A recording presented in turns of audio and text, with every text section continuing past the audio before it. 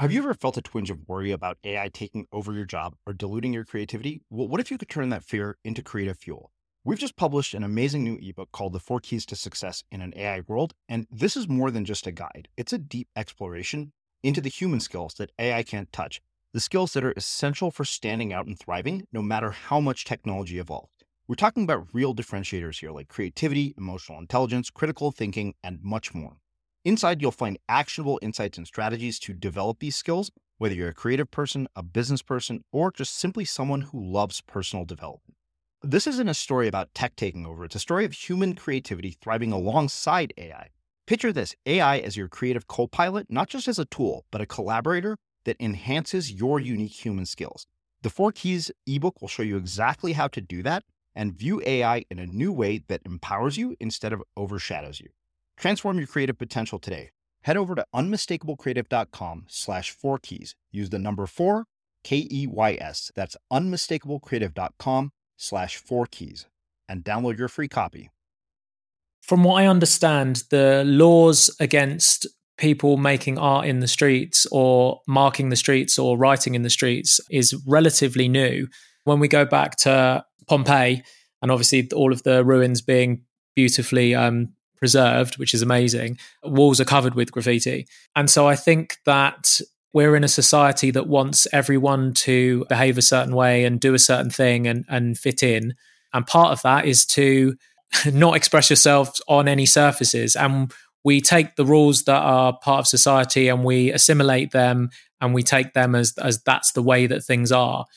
But if we all grown up in a world where that was encouraged or not illegal, I don't think we would feel strangely. I think then if someone said to you, well, what if graffiti was illegal? Then you'd be like, oh, that would be weird, wouldn't it? Because that would be the norm that you grew up in. I'm Srini Rao, and this is the Unmistakable Creative Podcast, where you get a window into the stories and insights of the most innovative and creative minds who've started movements, built thriving businesses, written best-selling books, and created insanely interesting art. For more, check out our 500-episode archive at unmistakablecreative.com.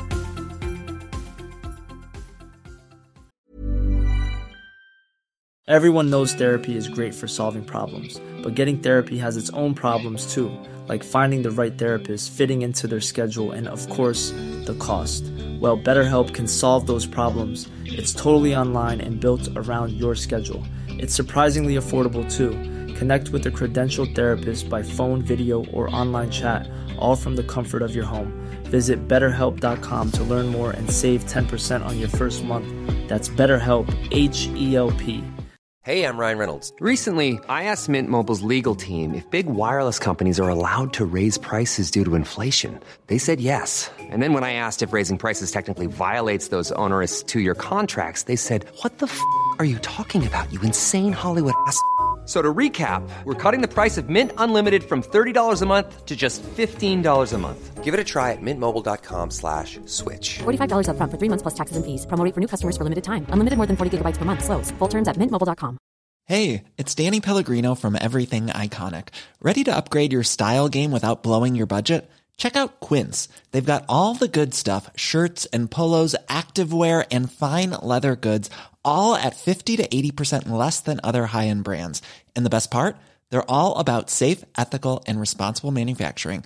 Get that luxury vibe without the luxury price tag. Hit up quince.com/upgrade for free shipping and 365-day returns on your next order. That's quince.com/upgrade. Hiring for your small business? If you're not looking for professionals on LinkedIn, you're looking in the wrong place. That's like looking for your car keys in a fish tank. LinkedIn helps you hire professionals you can't find anywhere else, even those who aren't actively searching for a new job but might be open to the perfect role. In a given month, over 70% of LinkedIn users don't even visit other leading job sites. So start looking in the right place. With LinkedIn, you can hire professionals like a professional. Post your free job on linkedin.com/people today. Hey, it's Ryan Reynolds, and I'm here with Keith, co-star of my upcoming film, If, only in theaters May 17th. Do you want to tell people the big news? All right, I'll do it. Sign up now and you'll get unlimited for $15 a month and 6 months of Paramount Plus Essential Plan on us. MintMobile.com/switch. Upfront payment of $45 equivalent to $15 per month. Unlimited over 40 gigabytes per month. Face lower speeds. Videos at 480p. Active Mint customers by 531.24 get 6 months of Paramount Plus Essential Plan. Auto renews after 6 months. Offer ends May 31st, 2024. Separate Paramount Plus registration required. Terms and conditions apply if rated PG. As creators, we're always on the move. Whether it's a live podcast event, a pop-up shop, or a workshop, we're constantly interacting with community, and that's where Tap to Pay on iPhone and Stripe comes in. Imagine this. You're at a live event, a listener loves your merch, or a participant wants to sign up for your course on the spot. With Tap to Pay on iPhone and Stripe, you can accept their payments right there and then, right from your iPhone, so there's no extra hardware or no delays.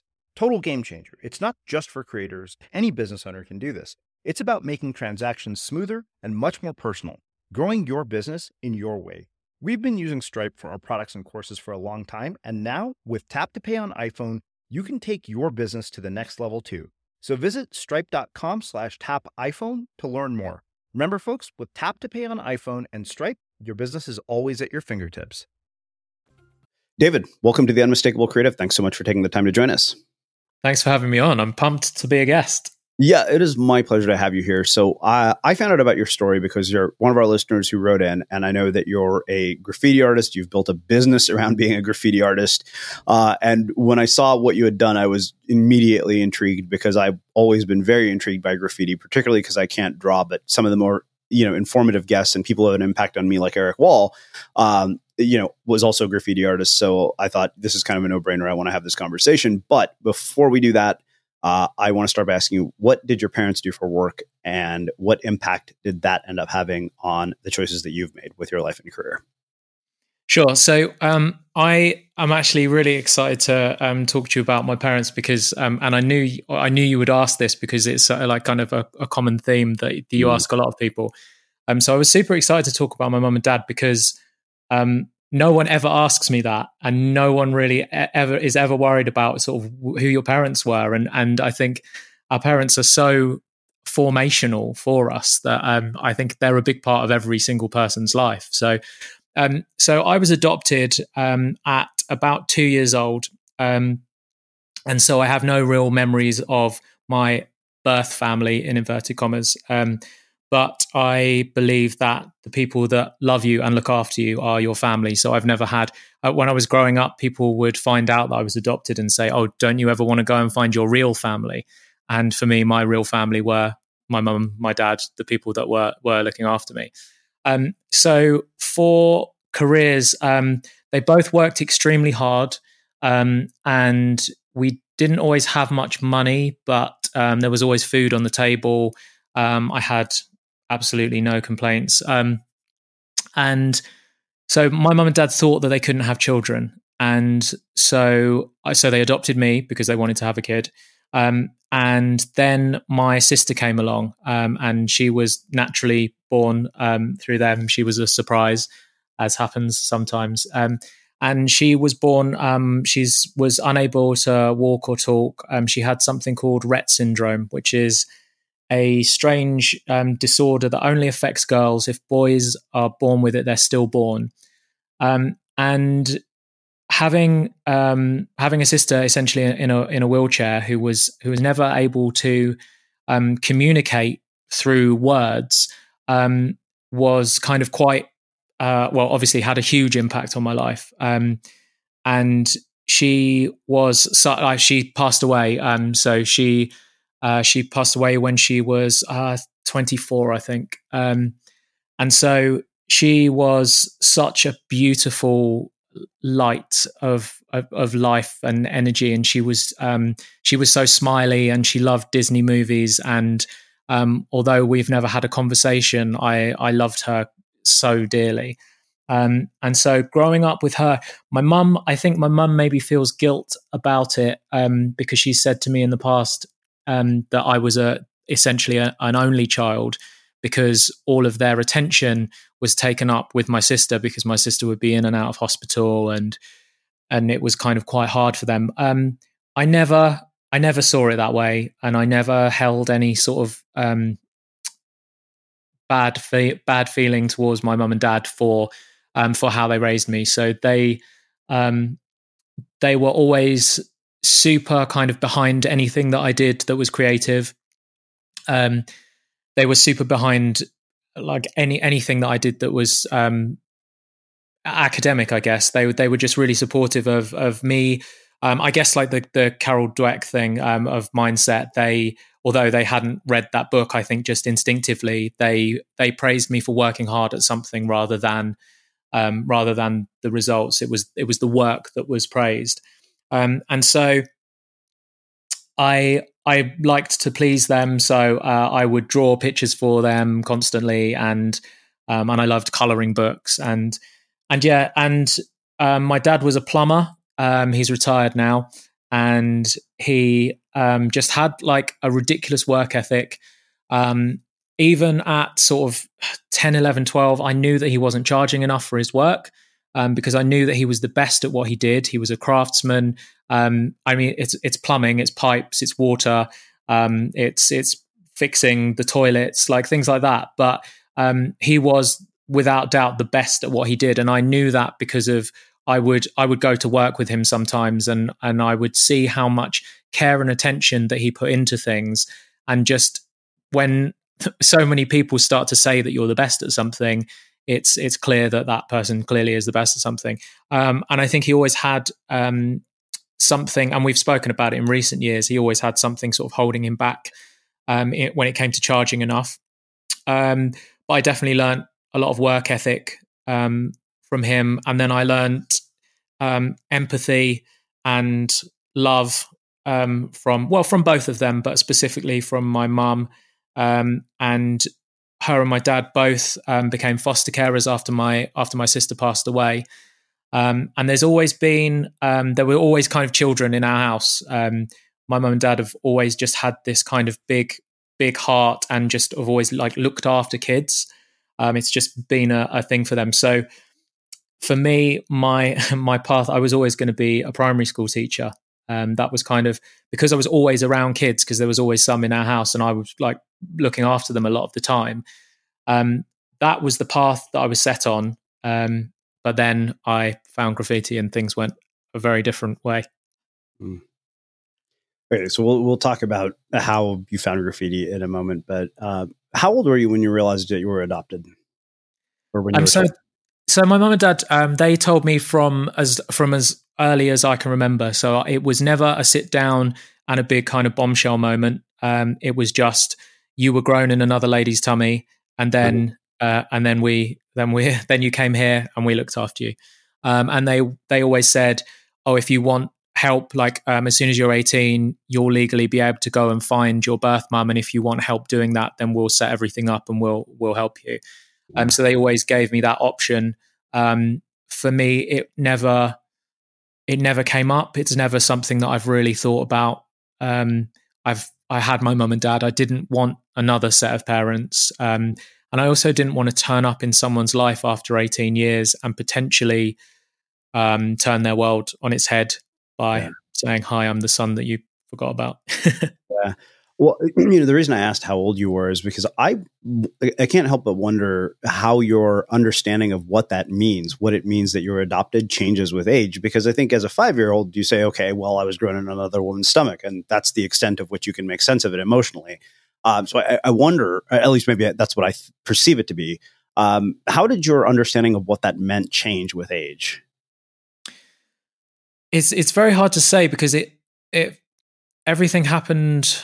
I feel like I've always felt the same, and perhaps that's inaccurate. But my mum's always said, kind of in later life, talking to her about it, she's always said that you never asked, and you were never particularly inquisitive about your birth family. We would have to bring it up with you every now and then, and you would say, "Oh no, yeah, well, maybe one day," and then I'd just kind of dismiss it. So I feel like it's never been something that I've because I know some people that have been adopted feel like a big hole in their life, and I never felt that. I never had a longing to go and discover this other part of my history. I guess it was just never a driver for me.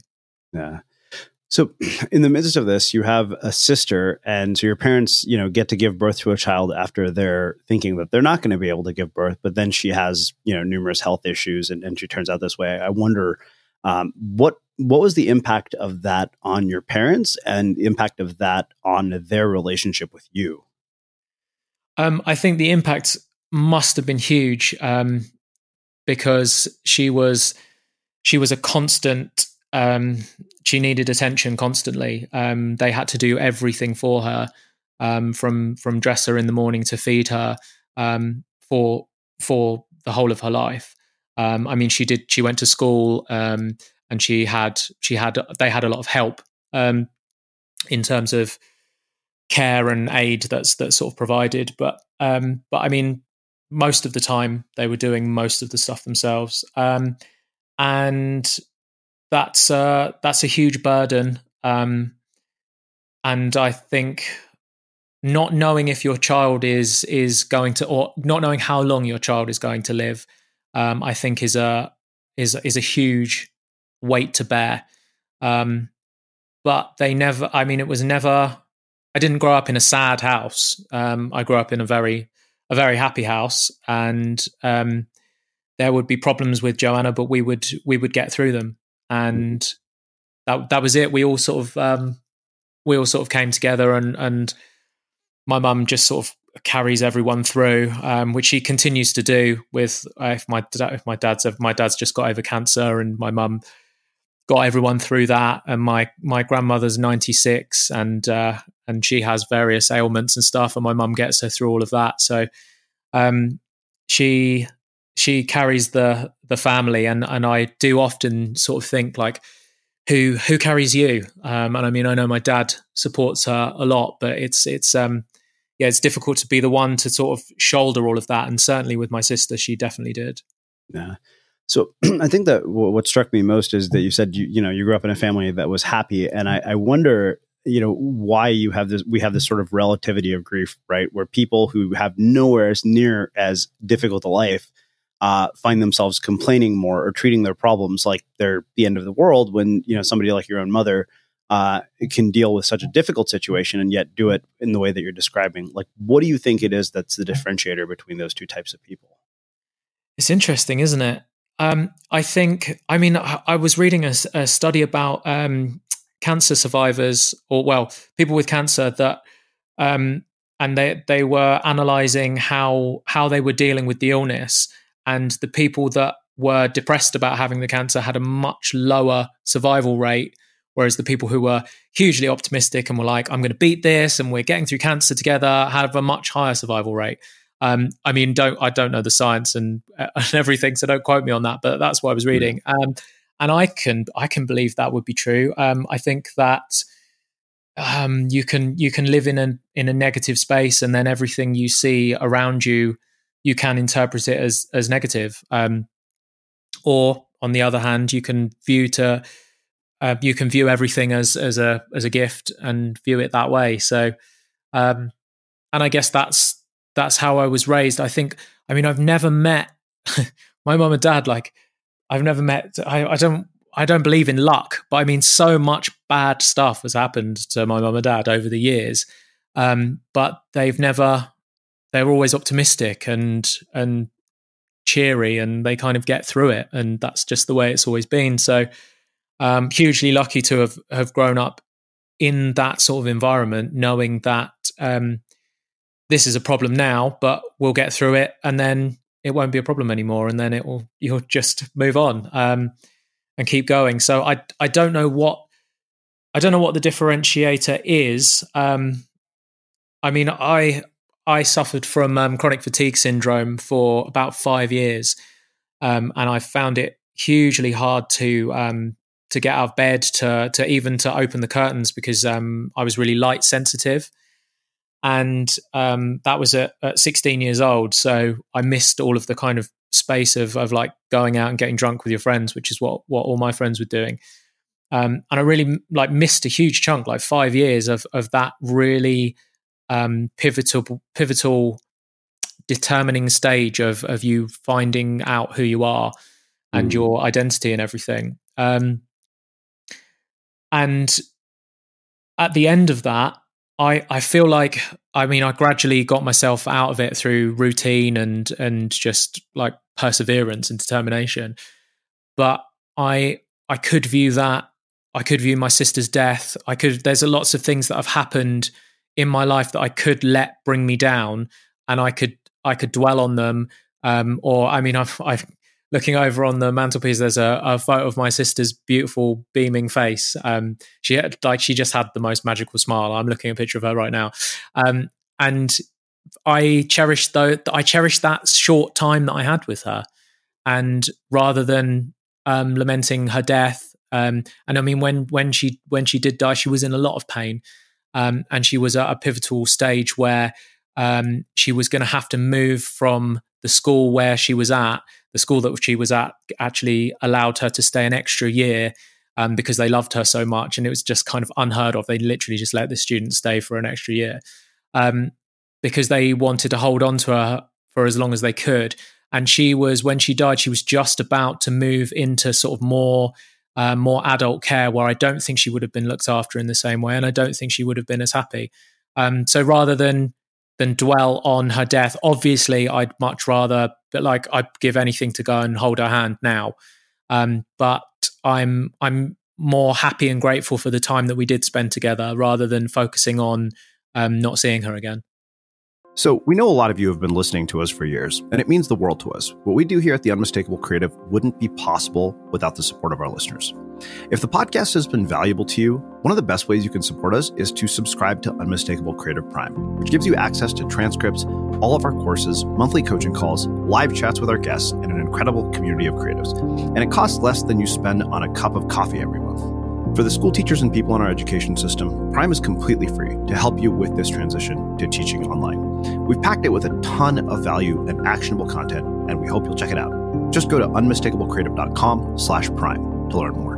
Again, that's unmistakablecreative.com/prime. Well, let's do this. Let's shift gears a bit and actually get into your work. You mentioned that you were on the path to becoming a primary school teacher and then, graffiti artist. Like, those are wildly divergent paths. So what the hell happened?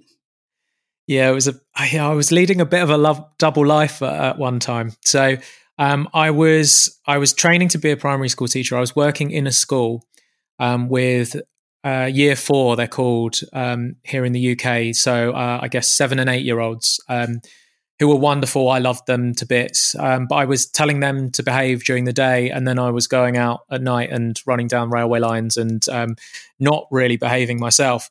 And I love teaching, and I just started to get quite frustrated I was looking at all the teachers that were around me when I was working in the school and realizing that the time that they spent with the kids actually impacting their lives was quite short in comparison to the amount of time that they were spending doing paperwork.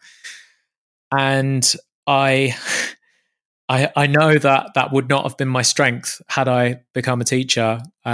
Paperwork is not my thing in my business now. My colleagues keep me well away from anything to do with paperwork because they know it will be a disaster.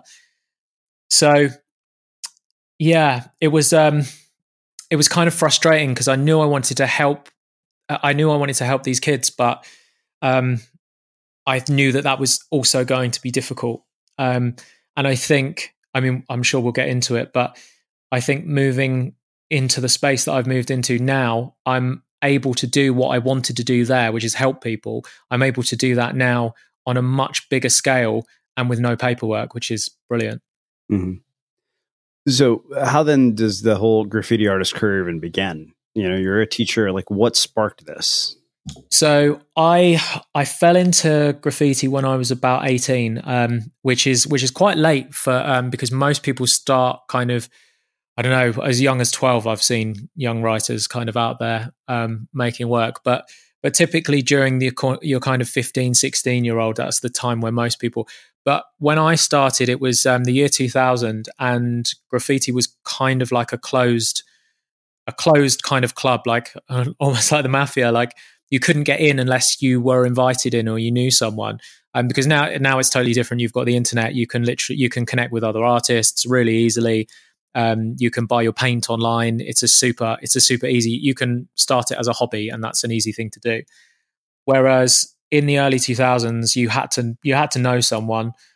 So I was on a college trip when I was like 17, just about to turn 18, and I got put in a room.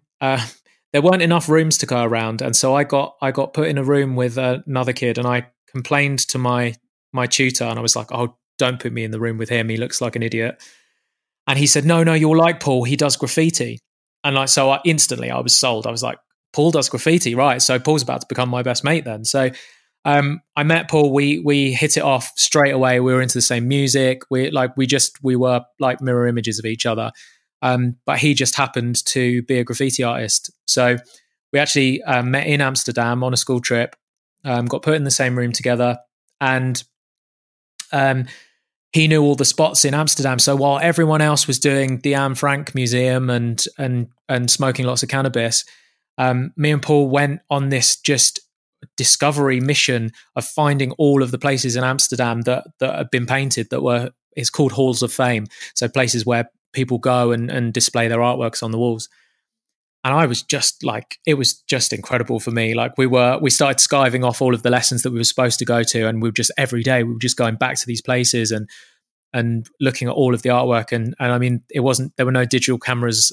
Well, we couldn't afford them in the year 2000 anyway. So we were just taking rolls and rolls of film, clicking away at all of these amazing pieces of graph that we were seeing all over the place. And I was hooked. He knew the spot in Amsterdam where you could buy spray paint.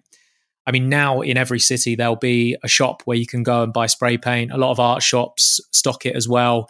But then there was one market stall in Flavo Park in Amsterdam. So we went there, we bought our spray paint and just started painting on the walls. And I was hooked from then on. So I had chronic fatigue syndrome. I was in bed I would sleep in like 18-hour blocks, and I'd wake up for maybe 3 or 4 hours, and then I'd go back to sleep again.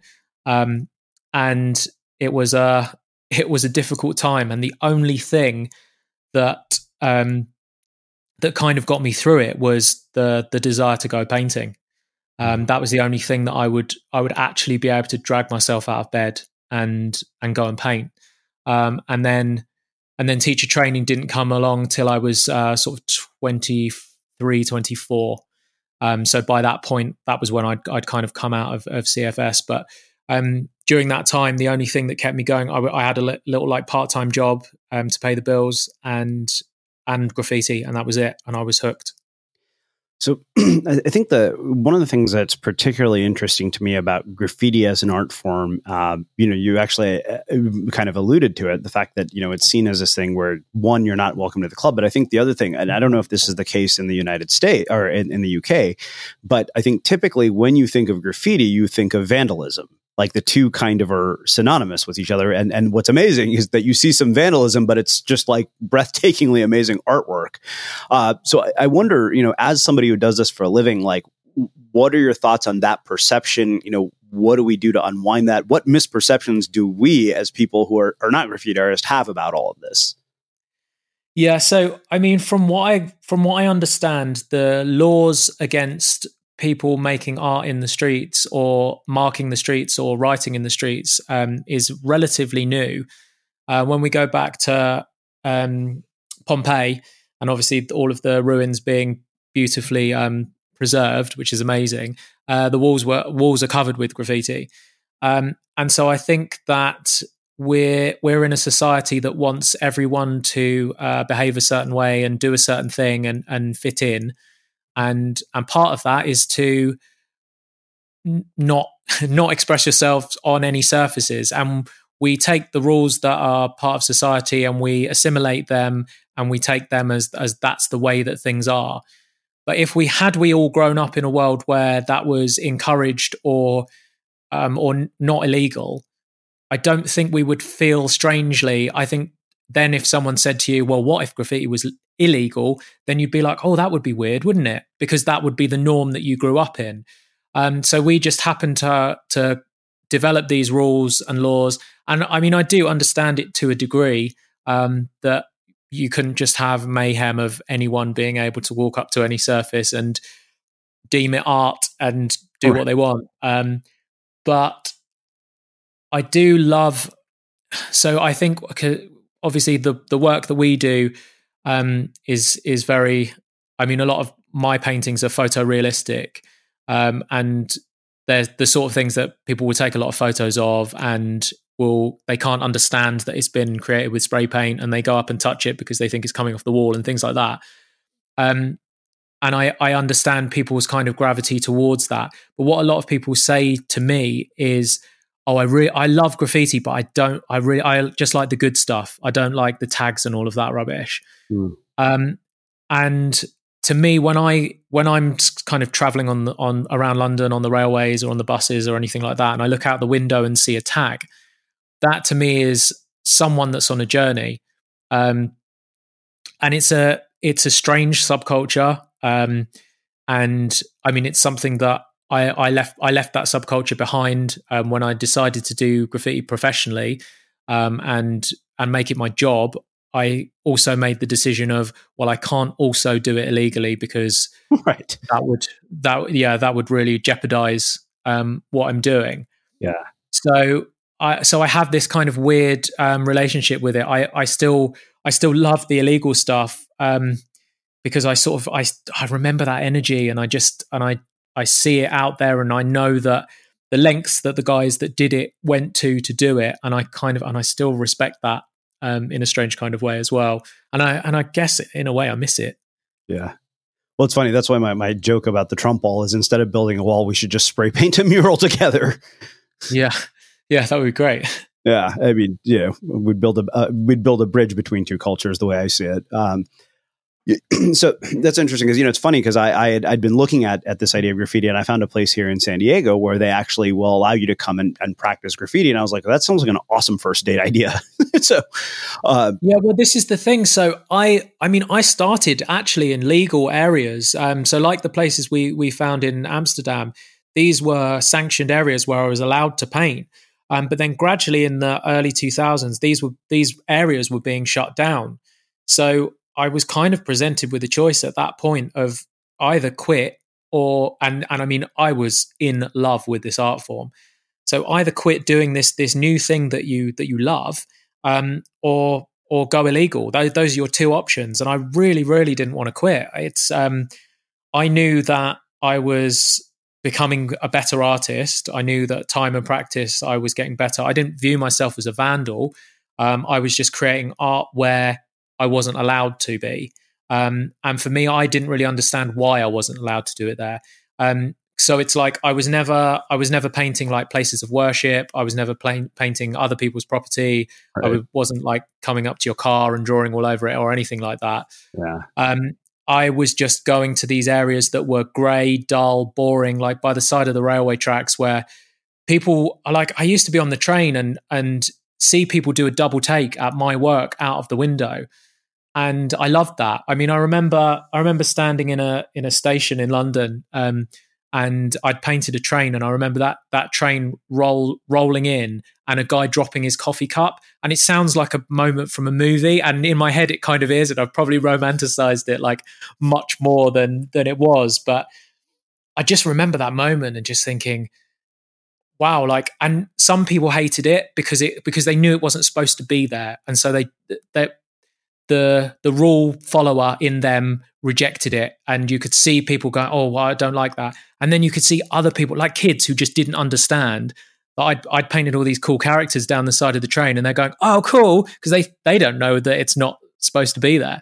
Yeah. And you get every sort of reaction in between. And for me, that was magic. I loved that. And I think when you look societally, like why, and I mean, it seems to be typically young men,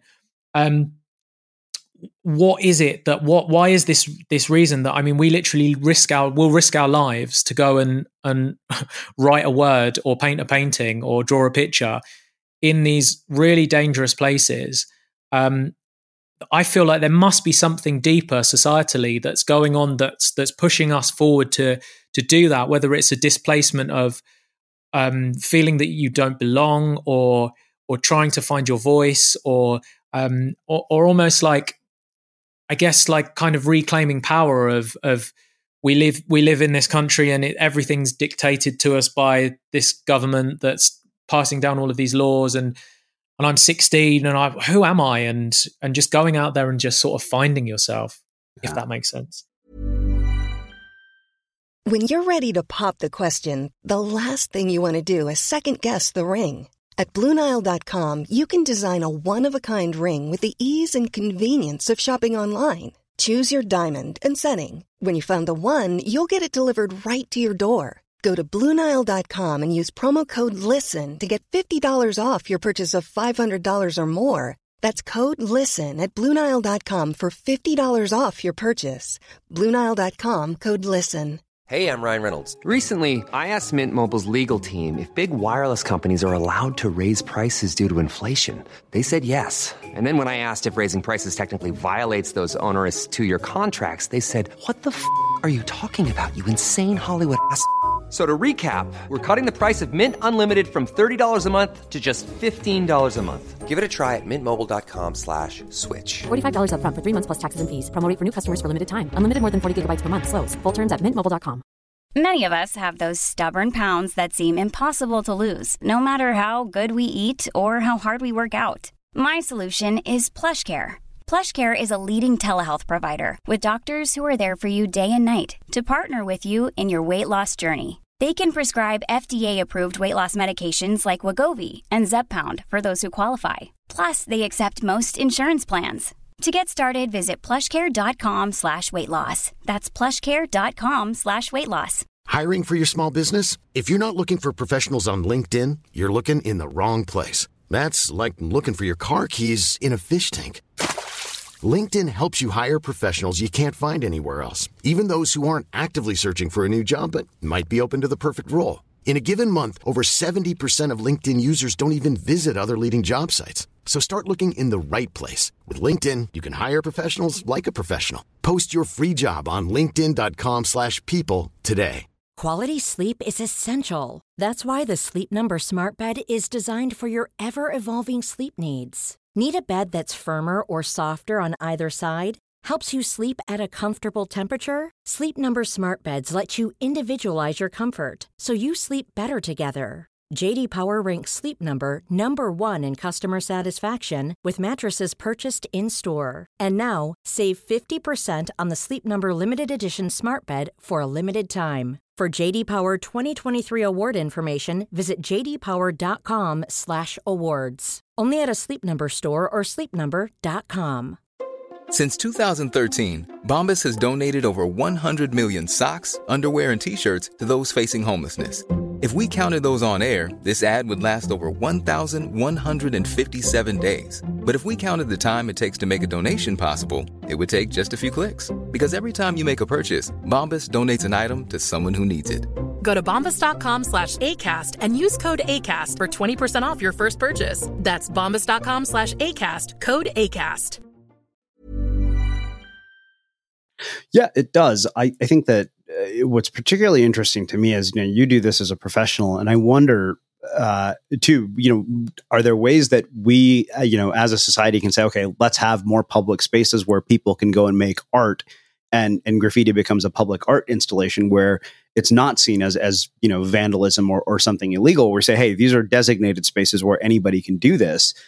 So I wonder, what does that take? Is that basically, lawmakers and policy and communities working together to make that happen? And then the other thing, sort of related to that, you mentioned a 16-year-old kid. So, let's say that you have a kid who has shown, a clear artistic interest. I don't know many parents, at least, not mine, or even potentially even some listening to this, who, if they found out their son had this sudden expressive talent, would be like, you know what, go start with graffiti. How do you, and yet at the same time, from the hundreds of conversations I've had with artists and performers, I know that anybody starting at that age, has the potential for mastery at a craft. So how do you reconcile those two things? It's very, very, very difficult.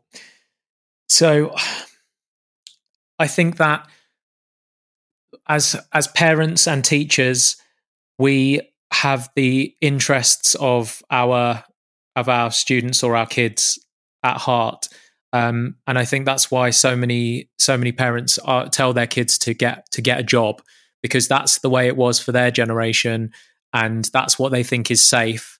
And they are worried that if they've got a son or a daughter that's really into music, for them, they don't understand that you could literally be on YouTube in your bedroom and then that can be your career. So they worry and they say, and they dismiss creative things and they say, don't do that. And it kind of gets squashed in a lot of people. I mean, my family knew that I was painting illegally. My mum said, if you end up in a police station, do not expect me to bail you out. She was like, that's your mess and you can deal with it. It never actually happened. So I've been chased a couple of times, but I was never actually caught.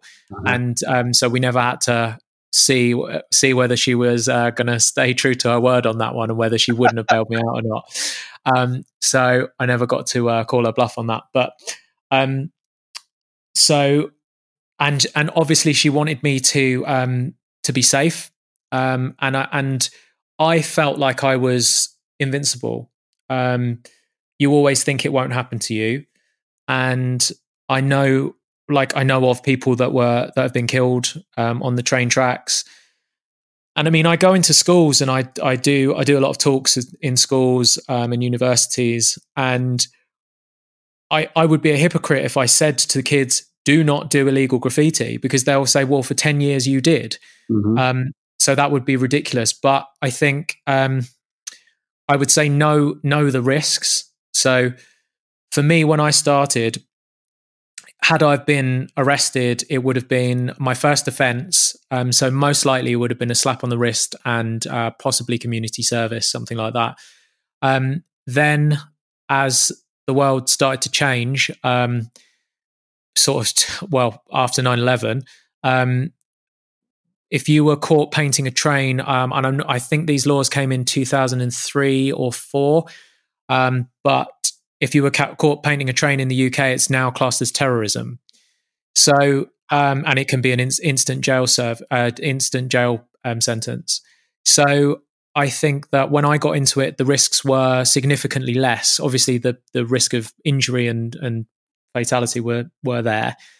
But so I would say, I mean, I would never encourage anyone to do illegal graffiti, but at the same time, I can't tell them not to because it's what I did. I just think be aware of what could happen. You always think it won't happen to you, but I know people who've been sentenced to like 3 and 4 years in prison for making art. And I mean, I know of one judge in particular who gave a graffiti artist the same sentence that he'd given someone who was convicted of rape earlier that week, the same sentence. So I think that's disgusting. I don't think the punishment fits the crime for a graffiti artist to be serving the same sentence. But that's just the way it is, and that's something as a young artist, if you've decided to take up graffiti, that's something that you have to consider. There is the new cousin of graffiti, street art, which is a lot safer option. You can go around finding wall owners who are happy to give you spaces where you're not going to get prosecuted. I think that certainly the areas that are legal, where you're illegally allowed to paint, that's definitely changing. Because, and again, it comes down to money, because a lot of local authorities realise that it brings tourism into the area. So where our studio is based in East London, specifically the Shoreditch area, there's paintings everywhere. And I mean, you'd be hard pressed to go out on a day and not find a graffiti artist painting a wall down Brick Lane or near Shoreditch at some point during the day, like, because they're always there. It's where we make a lot of our work as well. And I mean, literally you can book on a street art tour that will take you around the area and will point out the different artists and the different pieces that have gone up by international names. Street art is something that anyone can get into, and they don't have to ever break the law. I know several street artists that have never painted illegally, but they paint outside and they use spray paint, and that's great. And I think, I mean, our company was was kind of born when the term street art wasn't really being used, and perhaps we'd rename to something street art related if we hadn't sort of built up such a pedigree behind the name Graffiti Life, which is the name of the company, which I haven't mentioned up until now. But yeah, so we've actually got the word graffiti in our company name. But I mean, I'm fine with that, and because I think that it speaks to where a lot of our artists came from, and some of our freelance artists that are still sort of involved quite heavily in that scene.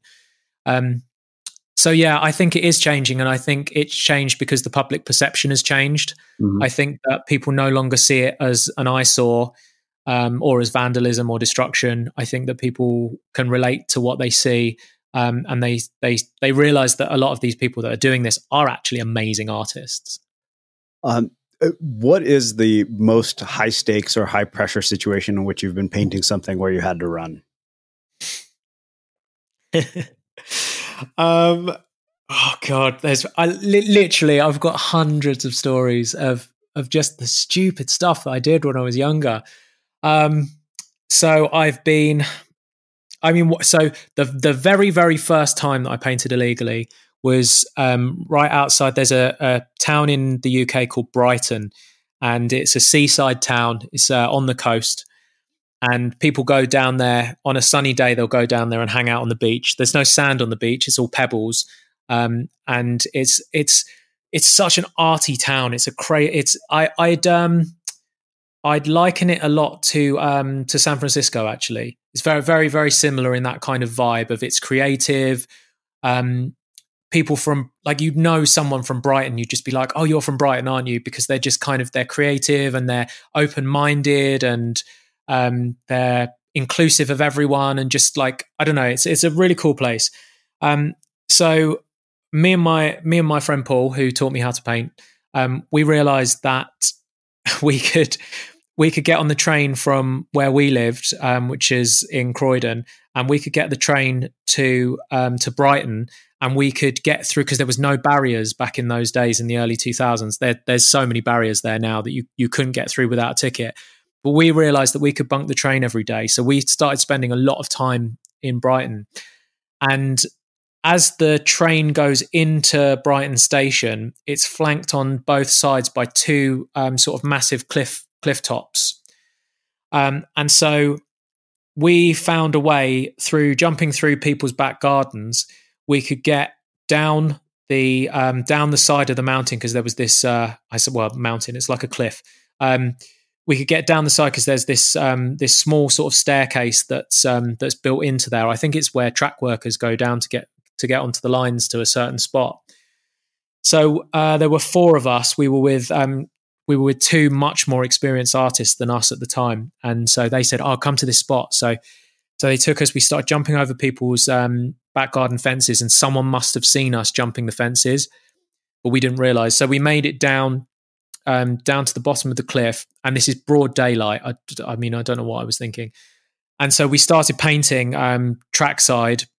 It was on the side of an old kind of train shed, that actually we went into the train shed before we started painting on the outside of it, and there were all these kind of dead out of commission trains in there. It was incredible. And so we took a couple of photos in there, and then we went out and we started painting on the side of this train shed. And then all of a sudden we looked up and we saw an army of police and dogs running down these steps, kind of snaking their way down towards us. And so I mean, we didn't know what to do. So we both looked to the older artists, and they said, well, literally we can't go back up that way. So the only thing we can do is go across the rails, and there's 5 tracks that lead into Brighton Station. The only thing we can do is jump across those, get to the other side, jump that fence, and then run out onto the main road and then off. So we started running, leaping over the third rail, because that's where the electric current runs through. And if you land on that, you're toast, you're done for. So we were jumping over those, but this was broad daylight, so the trains were in use. And Brighton is a busy station, so there were trains pulling in, sounding their horns very loudly at us, because we were these nuisance teenagers jumping over their tracks, feeling the speed of the trains as they kind of zip past you, and feeling your clothes kind of being sucked towards them, which was terrifying. And then I remember one of the guys we were with just started laughing, and that hysteria spread through all of us. So we're all completely laughing, running up, getting chased by the police, jumping over these over 5 lines, and then vaulting over this fence on the other side, and ran, and we got away. And it was absolutely insane. And then you have to go through. I mean, then it was film cameras, so we then took all of our films out of our cameras. And hid them in a bush and went back for them later in case we'd been picked up by the police, because then they could prove it was us because we'd have photos on our cameras. And all sort of like, if we had a jacket, turning it inside out so it was a different color and changing our appearance. And then we all sort of split up and disappeared and lived to paint another day. But I think after that moment, I definitely got a lot more sensible. And we then started treating things as a lot more of a sort of military operation. So then the chases were much less, because we were so much more planned about it, and we spent a lot more time. So when we were painting trains, most artists will sort of turn up at like 4 a.m. Just after the cleaners have cleared out of the train, and then they'll go in. We would turn up at 1, and we'd watch the cleaners work their way from one end of the train to the other. But by doing that, we were watching the trains, knowing that because sometimes the British Transport Police would go into the trains and hide. So if we were there at 1, we'd catch the British Transport Police going in and hiding in the trains. So because we got there early, so it was just little things like that, planning, that we kind of safeguarded our experiences. And there were very, very few. But I mean, but then still lots of dangerous things. So. The sides of the motorways in the UK, specifically leading to towards Gatwick Airport, was one of our favourites. And I always remember my mum and dad were driving to Gatwick Airport. I think they were picking someone up from the airport, and my mum said, "I saw your and Paul's work on the side of on the side of the motorway towards Gatwick Airport," and she really didn't appreciate it, because although she was super supportive of me painting, she really didn't want to see kind of it right on her doorstep, essentially. So I did get a bit of a scolding for that one. So I think that actually makes a perfect segue to talk. I think this is what I want to spend the last bit of our time talking about, it is the actual process for how your work comes together. I mean, minus the master planning of these military like heists in which you get to go and do illegal painting. What is the process for one of these pieces of work to come to life? Like, what do you do day to day, habits wise? And do you guys have, a plan before you go out there? Do you sketch it on paper? And how do you translate something, especially to a canvas that is that big? Yeah. So I think, I mean, it's obviously fun talking about my past and all of the kind of silly things that I did. I'm so much more proud of my career for the last 9 years, because we started the company in 2010, and I think Graffiti Life it's taken on its own identity. The reason that we started the company was in 2010, I'd seen a lot of artists get sent to jail, and I knew that was a path that I really didn't want to go down. And so there were no platforms for us as artists. So we just decided to build our own. I mean, we would go around to galleries, and it quickly became clear that no one was interested, and unless you were called Banksy, you weren't getting a painting in a gallery. And so I was like, I knew all of these incredible artists, and I knew that they were painting on the weekends and then working crap jobs that they hated through the week. And so I just wanted to create something where they could make money doing art. And that was kind of how Graffiti Life came about. And so essentially, it comes back to sort of helping people. And so we started off just 3 of us, and it took a long time to get there. But I mean, now there's 15 members of staff that work for us now, which obviously as kind of one of the bosses, is a huge kind of burden in the sense of like, I have to make sure their wages are paid every month, and there's all of that kind of pressure. And my job has become so different. I mean, I often say I spend 90% of my time talking about painting and the other 10% actually painting. But yeah, I mean, so in terms of our process, since having the company, we don't have the kind of we don't have the pressure of knowing we're going to have to run at any minute. So that allows us to like kind of properly get invested in the artwork. And I think that the actual art that we're producing is just incredible, because we're able to dedicate time to it, and we're able to dedicate resources to it, and just embracing new technology. So, I mean, we've just had a mural go up that we've incorporated AR technology into it. So we've painted this amazing skyline of London, and it's a collaboration with a rapper over here in the UK called Giggs. And Giggs then like kind of walks through the skyline of London. He's a giant, and it's incredible. So utilizing those new technologies, but in terms of process, like how we create the artwork, literally we'll design our stuff using sort of Illustrator, Photoshop.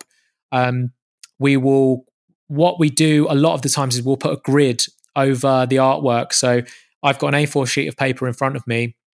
I know that 1 inch on that sheet of paper equals 1 meter on the wall.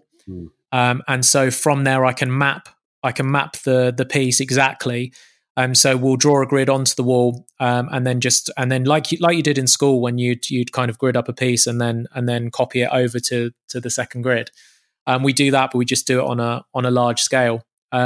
And I think spray paint is such a beautiful medium, and it's so fast. So we can paint these incredible murals, and we can do it in a day or 2 days, because the nature of spray paint as a medium, it covers fast. Every color will cover over another color, so there's no kind of problems. It's touch dry in 30 seconds. So, I mean, I tried oil paintings when I was kind of experimenting as a younger artist, and it just frustrated me. It never dried. Whereas spray paint is just instant. You can just do so much with it. So, essentially, we've honed it now to just sort of a really precise, like, as soon as we get kind of a commission come in, we'll work out the design. We'll maybe work with the client on the design, or we'll design something ourselves, and then we'll grid it up, and then that goes to a color picker, and then the color picker will have to choose all of the cans of paint that we're going to need for that job, and then we pack it into suitcases, literally into suitcases, and then we take it out and we go and hit the walls. And yeah, that's pretty much it in terms of process. I mean, there's different things, like there's certain nozzles that you can put on top of different spray cans that will make the paint react in a different way. So it'll come out as a skinnier line or a fatter line depending on your desire. But essentially, we're using the same cans that the guys in the 1980s were using. Spray paint's not really changed that much over the years, other than the pressure in it being a little bit lower, so it's a little bit easier to control. But yeah, I think I hope that answers your question. I was hearing you say that. I thought it was all. If I ever plan another conference, you'll be getting a call, because I'll probably just have you do an art installation. Amazing. So yeah, I've done a couple of conferences. So I'm just getting into speaking. It's a scary. I mean, like with everything, when I first started graffiti, I absolutely sucked, and I'm getting better as a speaker, and I know that it's just going to take time and practice. So I'm sort of fully committed to that. So I've been appearing at conferences as a speaker, which has been great. But another thing that we do is like graffiti team building. So what I like to do is get a load of delegates that have never painted before, and again, it's the teacher in me comes out. But for me, it's one of the most fun things that we do is actually teaching people who've never touched a spray can, and taking them and showing them how to. Normally we do it for just 90 minutes. And in 90 minutes, we can literally take you from, I've never drawn a stick man in my life, to actually producing something that looks really cool. And everyone's like posing by it by the end of it. And they're super proud of what they've done. Wow. I love that. I love seeing people like and it's the scale again, like being able to create something huge and then all pose in front of it in such a short space of time. I love that. So we do that at quite a few conferences as well, which is cool. It's fun. It's funny because I'm always blown away when I see the guys, on the streets of places like San Francisco or big cities where they're wearing those masks and listening to techno music, and you're seeing them, and then suddenly this thing in like 20 minutes just turns into something breathtaking. Yeah, I don't get the techno music. Those guys are weird. But yeah, it is mad how fast it comes together, and I guess that's it's so funny when I'm painting with like street artists who've never painted illegally. They're so much slower because they've got the kind of luxury of time, whereas we've learned to use, like, if you have painted illegally, you've kind of got it in you of like when you're filling an area, you fill it in so much faster. It's just, I guess it's muscle memory. Amazing. Wow. Well, this has been really, really cool. I am very, very happy that you emailed me because I've really, really enjoyed talking to you. This has been eye-opening, thought-provoking. Like I said, literally, like now I want to go. I thought about going to a graffiti school in San Diego a while back, and now I want to go try to find those guys and add this to the list of things I plan to do within the next 2 weeks. So I want to listen to some techno music. Yeah, exactly. So I want to finish with my final question, which I know you've heard me ask. What do you think it is that makes somebody or something unmistakable? Yeah, I've been thinking about this a lot. So I knew you were going to ask that question. So I've been thinking about it for ages. And so the other day I was on the tube and I looked around and everyone was kind of dressed the same. Everyone was staring into their phones. And I kind of tried to get a look over the screens and a lot of them were playing Candy Crush. And I think that we're all being asked to be part of the system, and it's encouraged to fit in. And if you rebel, no one will like you. And because that's what the powers that be want, because that makes everything easier and we're easier to control. I think that the unmistakable ones are the rebels. They're the ones who create change.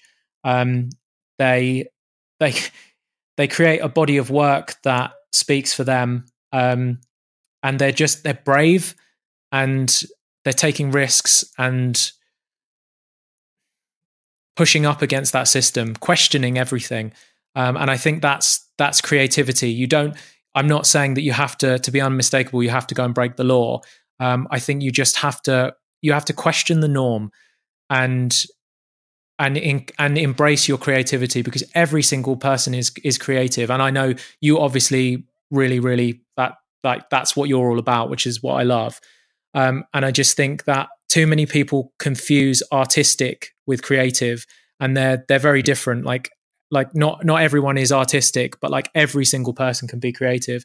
And if you can be creative, then you can be unmistakable. Wow. Well, I think that makes a really fitting and poetic end to an amazing conversation. Where can people find out more about you, your work, everything that you're up to?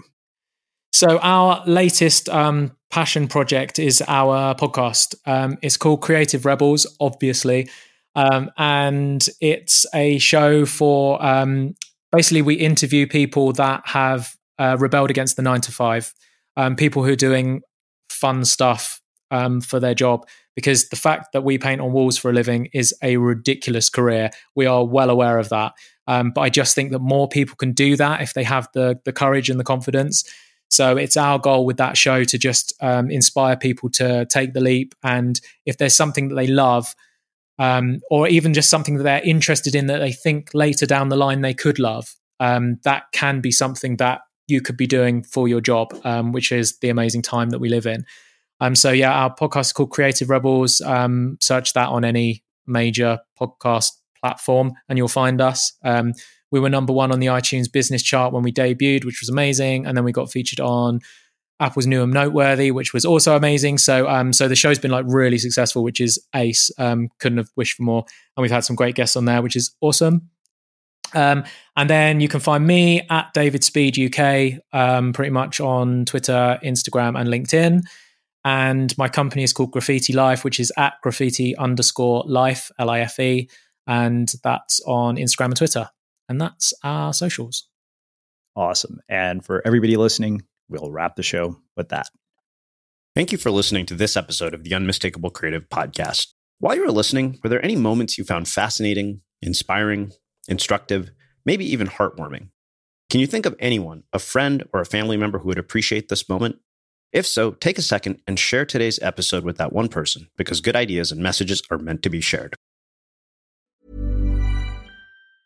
Planning for your next trip? Elevate your travel style with Quince. Quince has all the jet-setting essentials you'll want for your next getaway, like European linen, premium luggage options, buttery soft Italian leather bags, and so much more. And it's all priced at 50 to 80% less than similar brands. Plus, Quince only works with factories that use safe and ethical manufacturing practices. Pack your bags with high-quality essentials you'll be wearing for vacations to come with Quince. Go to quince.com/trip for free shipping and 365-day returns. Hey, it's Paige DeSorbo from Giggly Squad. High quality fashion without the price tag. Say hello to Quince. I'm snagging high-end essentials like cozy cashmere sweaters, sleek leather jackets, fine jewelry, and so much more. With Quince being 50 to 80% less than similar brands. And they partner with factories that prioritize safe, ethical, and responsible manufacturing. I love that. Luxury quality within reach. Go to quince.com/style to get free shipping and 365-day returns on your next order. Quince.com/style. Imagine the softest sheets you've ever felt. Now imagine them getting even softer over time. That's what you'll feel with Boll & Branch's organic cotton sheets. In a recent customer survey, 96% replied that Boll & Branch sheets get softer with every wash. Start getting your best night's sleep in these sheets that get softer and softer for years to come. Try their sheets with a 30-night guarantee. Plus, get 15% off your first order at bollandbranch.com. Code BUTTERY. Exclusions apply. See site for details. Mom deserves the best, and there's no better place to shop for Mother's Day than Whole Foods Market. They're your destination for unbeatable savings, from premium gifts to show-stopping flowers and irresistible desserts. Start by saving 33% with Prime on all body care and candles. Then get a 15-stem bunch of tulips for just $9.99 each with Prime. Round out Mom's menu with festive rosé, irresistible berry chantilly cake, and more special treats. Come celebrate Mother's Day at Whole Foods Market. Have you ever felt a twinge of worry about AI taking over your job or diluting your creativity? Well, what if you could turn that fear into creative fuel? We've just published an amazing new ebook called The 4 Keys to Success in an AI World, and this is more than just a guide. It's a deep exploration into the human skills that AI can't touch, the skills that are essential for standing out and thriving, no matter how much technology evolved. We're talking about real differentiators here, like creativity, emotional intelligence, critical thinking, and much more. Inside, you'll find actionable insights and strategies to develop these skills, whether you're a creative person, a business person, or just simply someone who loves personal development. This isn't a story about tech taking over. It's a story of human creativity thriving alongside AI. Picture this, AI as your creative co-pilot, not just as a tool, but a collaborator that enhances your unique human skills. The 4 Keys ebook will show you exactly how to do that and view AI in a new way that empowers you instead of overshadows you. Transform your creative potential today. Head over to unmistakablecreative.com/4keys. Use the number 4, KEYS. That's unmistakablecreative.com/4keys and download your free copy.